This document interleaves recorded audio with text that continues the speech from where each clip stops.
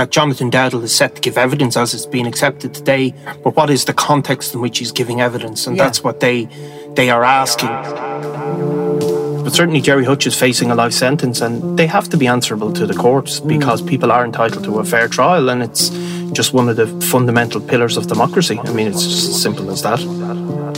I'm Nicola Tallant, and you're listening to Crime World, a podcast about criminals, drugs and the sins of the underworld in Ireland and across the globe. State witness Jonathan Dowdall will be giving evidence against Gerry the Monk Hutch at the Special Criminal Court, but a judge has demanded to know what his status on the Witness Protection Programme is.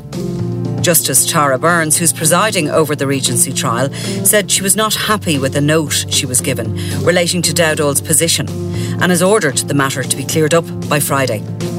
The Witness Protection Programme is run under the remit of the Garda's Crime and Security Wing, headed up by Assistant Commissioner Orla McPartland. The senior officer has already been called during the trial to explain why Gardaí chose to destroy data relating to a tracking device, despite the trial being in progress.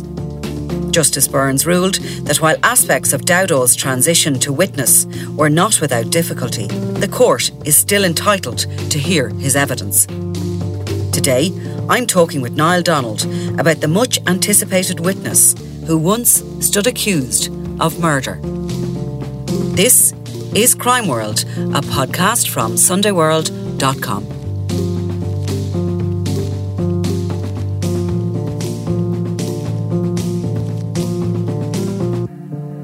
Do I look a bit rattled? Well, it was a tense moment anyway.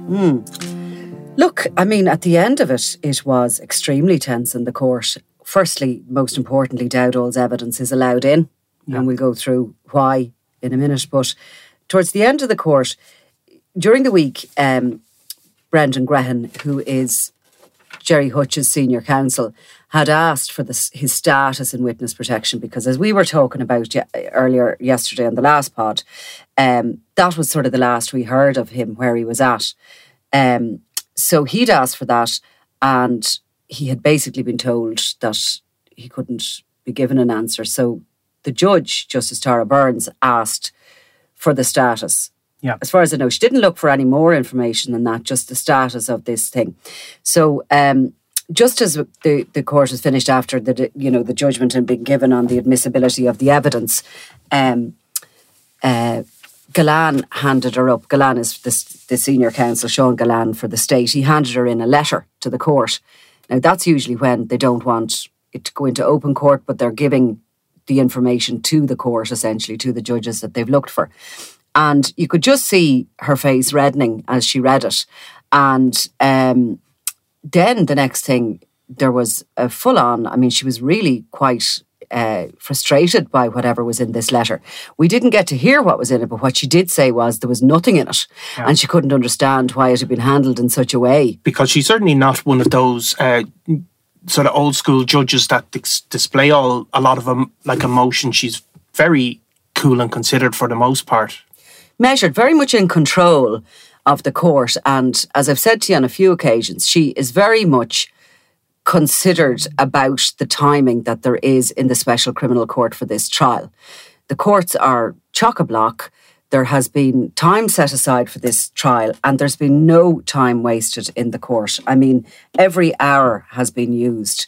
Every time there's a witness available, that witness has been facilitated with going into the witness box to give the evidence. It's not been rushed, but it's certainly being run very efficiently, this trial. Which is also, of course, something that defendants want. I mean, they don't want to be stretching it out, as well as the state wanting the case to be heard and dealt with. It's also in the interest of Gerry Hutch and the others on trial, that they're not going through a 6-month, 8-month trial and then waiting longer. I would say it's kind of it's a feeling that there's no room for unnecessary delay. Is the feeling you get from it. And I think both the senior counsels probably have trials coming up themselves, that they're due at and all the rest of it. So basically, this letter was handed up. This was, from my understanding of it, it's to know when he went on to the witness protection. Yeah, because that's obviously the Gerry Hutch's defence have made it that a key point, that he's giving that Jonathan Dowdall is set to give evidence as it's been accepted today, but what is the context in which he's giving evidence? And that's what they are asking. And obviously, which the Special Criminal Court has basically said they're entitled to know at least a limited amount of information.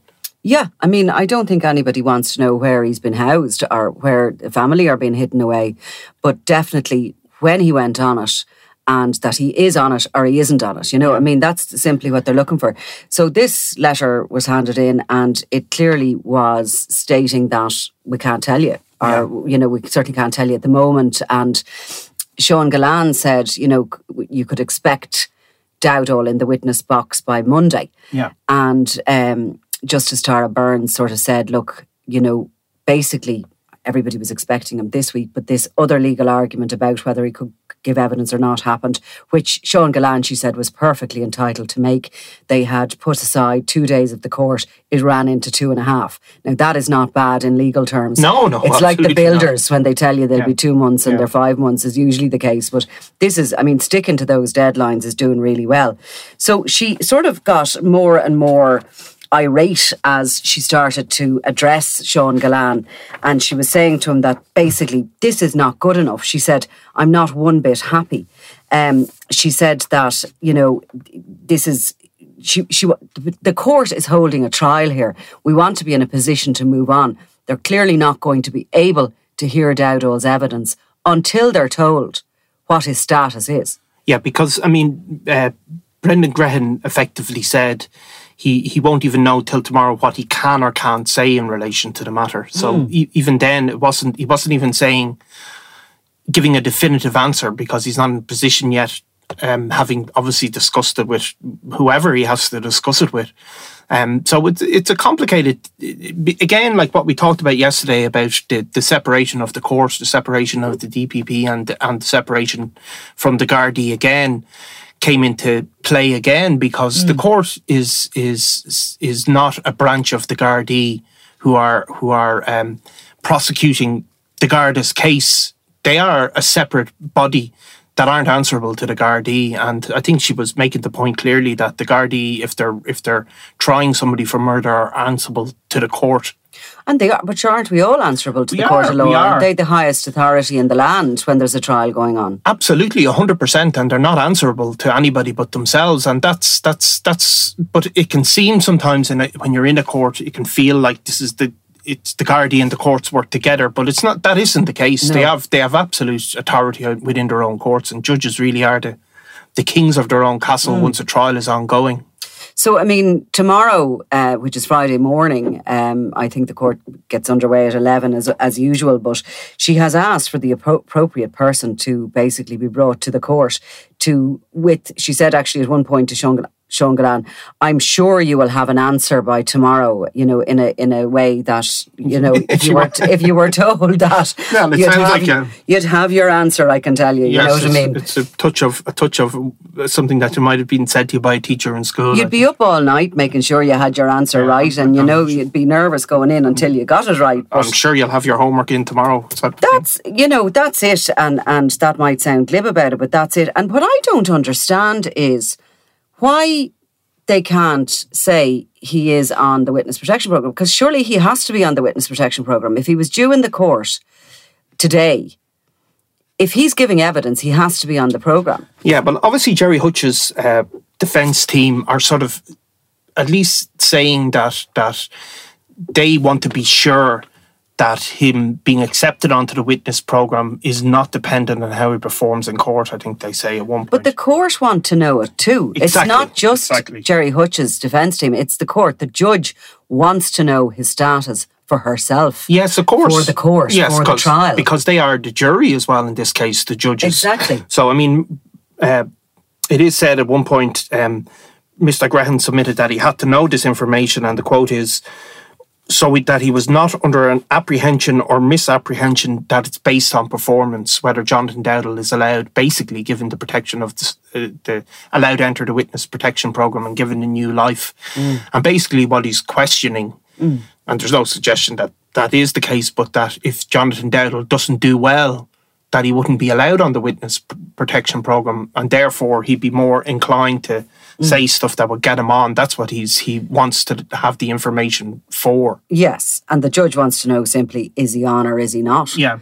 And that answer doesn't seem to be given. Now, look, maybe they'll come in tomorrow morning and they will, absolutely clarify matters here. But from, this reluctance to give the information is all going back again to this Crime and Security Division of the Gardaí, and which is headed up by the Assistant Commissioner Orla McPartland, who's already been hauled before this court to answer questions in relation to the destruction of this the data from the tracker. Exactly.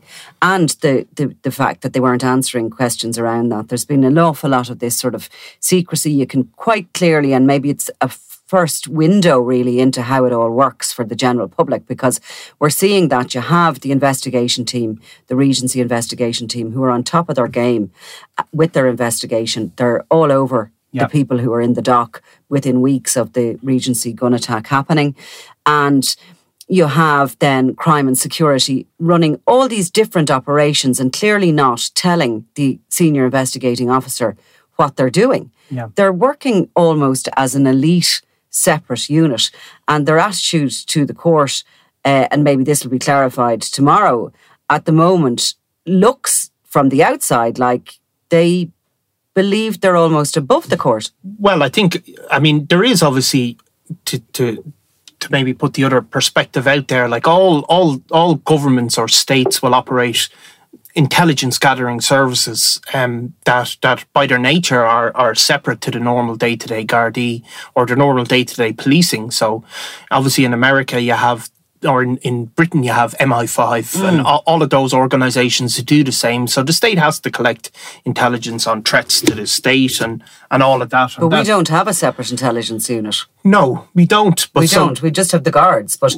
within the guards you have what appears to be a unit that are operating as an elite. Yes. Well, exactly. In most countries that function is separated out from either the guards or the defence forces, and it's subject to oversight as well. And you see these things in the States where the FBI were collecting mobile phone data, and that became an issue because somebody discovered it or a whistleblower revealed it. So all governments do intelligence gathering. That's not necessarily for the purpose of being introduced in court. But what you see is that this branch of the Gardaí are now being sort of forced to answer these things in open court, and that practice, and what is the oversight of it, I suppose. Or if we take it on face value, given that we haven't seen it, but we know that there's nothing there's no answers given, have they not yet signed him on?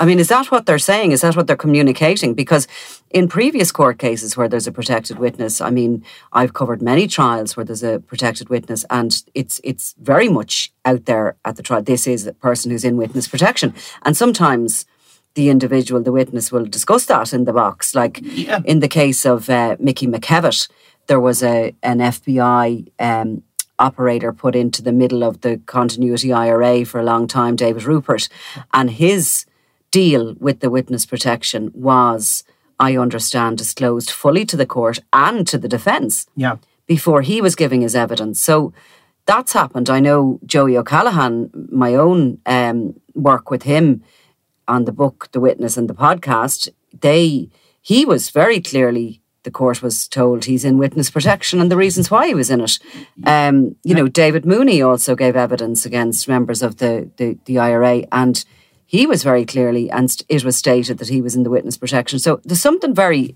peculiar going on here with Dowdall.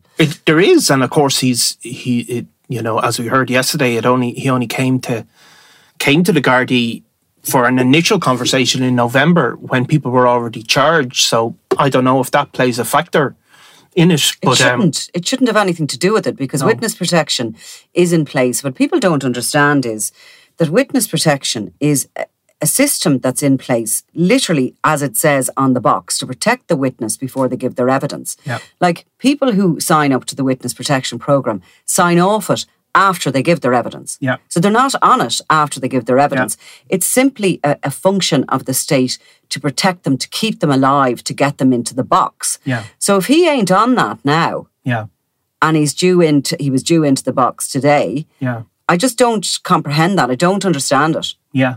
I mean, and obviously nor does Justice Dara Burns, because she has really been very vocal about, her annoyance that she hasn't been given, not her as a person, as an individual, that this trial that is going on in the Special Criminal Court, this trial, the court system, the legal system, everything, it's representing all of us as a population. And it's paid for, of course, by the taxpayer. And I mean, in the broader sense, the public have to have confidence in the courts. I know that the judges aren't thinking that in the broader sense, but they have to be Oh, well, I think that's exactly what they're thinking. And in actual fact, as part of her, her give out, whatever you'd call it, to Sean Gillan, who she apologised to that he got the brunt of her, she realised that he was just sort of the man in the middle, messenger. The messenger. She was actually saying that it's not often that a court will, give out to external agencies. Exactly, give out to external agencies. And she sort of said, look, you're getting it, but I apologise to you for that. But she is basically saying that, and has been saying part of the narrative throughout this trial, is that it's the public's. Yes. This is a public trial, and it's the public's right to know these things. Yes. And she essentially, and that the court is representing the public. Yeah. It's representing the Constitution. It's representing our whole democracy. Of course. And, it's a very highly viewed trial. And there is a reason why these things are held in public. It's people don't always understand, but it's so people can have confidence in the independence of the judiciary. Mm-hmm. And you see what can happen, obviously, in the US when that becomes, say, in the Supreme Court, there's it's become a very divisive issue. But in Ireland, while obviously there are people out there who have conspiracy views, generally people have confidence in the judiciary and their independence, So anyway, we'll see what happens tomorrow. Prior to that, of course, was this ruling that Jess Dowdall can give evidence, and which probably wasn't surprising, which we said as well. I mean, it was interesting actually. We called it quite well, I have to say. Pat on the back. We did. We didn't do too badly, given that we're not lawyers or whatever. No. A lot of the things we pointed out were pointed out in this ruling. Yeah, I mean, what they've basically said was that, and then at one point they did, Miss Justice Burns did say that, discuss the documentation or lack of documentation of some of the discussions between Jonathan Dowdall and Gardaí. And she did point out, while this issue is not without difficulty, it is not of a magnitude that results in unfairness, such as the witness should not be called. And that's kind of the basic thrust of it, that whatever, if there is issues that arise, that Jonathan Dowdall will be in the box, that he can be cross-examined on them, that they can be discussed in open court and analysed and played out, and that, that hearing him in the box, hearing him giving witness in open court will allow any of that unfairness, as it's described, or any of those issues to be resolved. Mm-hmm. And actually, she leaned on one of the Gilligan. The DPP versus Gilligan, is it? Yeah. The Supreme Court. Yeah, maybe it was the Supreme Court, where it was said that, basically, I'll paraphrase this, but to hear the evidence is the ultimate pursuit of justice, and the public has a right to that. That's what it was actually said within that judgment. Interestingly, when we look at the whole idea of this, the case being, the charges being dropped, she's quite clear in the judgment that yes, the charges were dropped, but the murder charge was only dropped when there was something that he was willing to plead guilty to. Yes. So when they sort of said they wanted a null prosequi on the murder charge, that wasn't going to be even considered by the DPP until this suggestion came in that, well, he will plead guilty to that, which Justice Burns said was very normal in the Special Criminal Court. And like we said, many murder charges are dropped for a guilty plea on a lesser charge. Exactly, especially when the evidence is when there is clear evidence of facilitation and maybe more disputed evidence for a sort of blunt murder charge. So, I mean, I think in general what the judges upheld the independence of the DPP and quashed the notion that there is some sort of secret deal being done between the DPP and the Gardaí, that there is that they recognise that the DPP are independent and aren't making, nudge, wink, wink deals with the Gardaí, I think. Yeah, that was exactly it.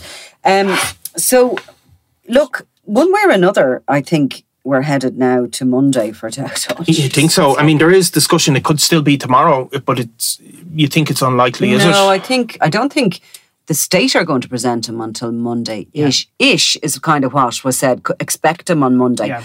And that's really what I think, coupled with this letter saying that there was no, whatever was in this letter, but that there was nothing in it, is really what sparked Justice Burns to make her comments, her very strong comments from the bench to the police, so they don't have any notion, I don't think, of bringing him in tomorrow. It's Monday at the earliest, but they can't bring him anywhere until they clarify his status. Yeah, and that's presuming his status is clear. His status, unless he's rattling around without any, not being on witness protection or something, I don't know.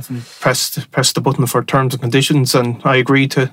But I mean, from the minute that he went into court and took that, from the minute that it started to emerge that he was on witness protection, when the book of evidence was served to Jerry Hutch. At his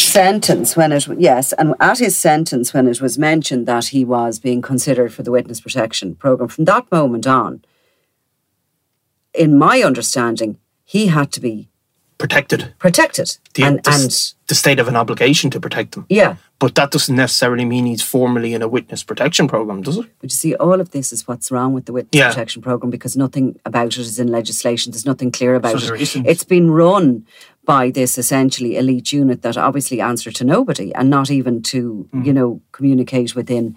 And saying all that, clearly, they can't turn around and say, this is what we're doing with Jonathan Dowdall. We reckon that it's a great idea to house him and the family in a hotel in County Laois. Yeah. And we'll keep them there, bring them in and out of court or whatever, bring him out from the prison, keep the family up in a hotel in County Laois. And after that, we're going to move them to this little village in Australia. That's what our plan is. Yeah. They're never going to be asked that. No. They're never going to be asked the detail of that. There isn't, I don't think, a human being on the planet who would be stupid enough to think that they could give that kind of information. Yeah. If that kind of information is required in a court, what the deal is, it can be worded in such a way. And the police surely are supposed to trust a court of law and the judges. Yeah. Impeccably, no? Yes, they would. I mean, you would think so. And they certainly have to be answerable to them because three men in this case, but certainly Jerry Hutch is facing a life sentence and they have to be answerable to the courts because people are entitled to a fair trial, and it's just one of the fundamental pillars of democracy. I mean, it's just as simple as that. So tomorrow will be an interesting morning, and it'll be, it's either, I presume they're either going to clarify it in another letter to the court or they're going to present somebody to give the reasons or give some sort of evidence as to why they cannot clarify it. Yeah. And then the big day being Monday. Yeah. Which is going to be very crowded. There's lots of people down the court now. And there is members of the public now. Yeah. Quite a few, Yeah. Apparently it's been full every day. I haven't been down, but it's been full every day. Still lots of students, etc. And they seem to have an overflow court there the other day. But I'd say for Dowdall, even the overflow court isn't going to hold the kind of the attendance that will get. Yeah. It's a pity in a way that Irish courts couldn't move towards televising these things the way the Americans do, isn't it? It is a small room. The special criminal court, it does probably in a way it probably doesn't sound like it is, but it is. No, it is. There's only 1, 2, 3, 4 benches, I think, on either side, and then one bench around the back holding of it. 7, 8 people or whatever each bench. But it's small, and the security there, so you can't have crowds in. No. You know what I mean? No. You have to be able to see. I'm sure from a policing point of view of the courtroom, they have to be able to see each person. Oh yeah, like in bags are searched and everything going in. Yeah, some of the other courts, of course, people are piled on top of each other, particularly in the morning. You'd have you'd standing room only. It's like being in a super pub. Not that I attend super pubs, but I hear that's what it's like. Yeah, exactly. So, I think everybody will have to be seated, and then when the court and the overflow court is full, I'd say that'll be it. Yeah. So it'll be in early and hope to get a seat. I hope to God the journalists are going to be given a little bit of leeway with it, because they will. I think they are well looked after. Yeah. you need your press seat because we have to be able to do the podcast. Yes. So look, we'll leave it at that. Thanks very much, Nicola. All right, thank you. You've been listening to Crime World, a podcast from SundayWorld.com, produced by Ian Mullaney and edited by me, Nicola Tallant. Research assistant is Claude Amini. If you like this show and love true crime, leave us a review, or why not download the free SundayWorld.com app for lots more stories from Ireland and across the globe.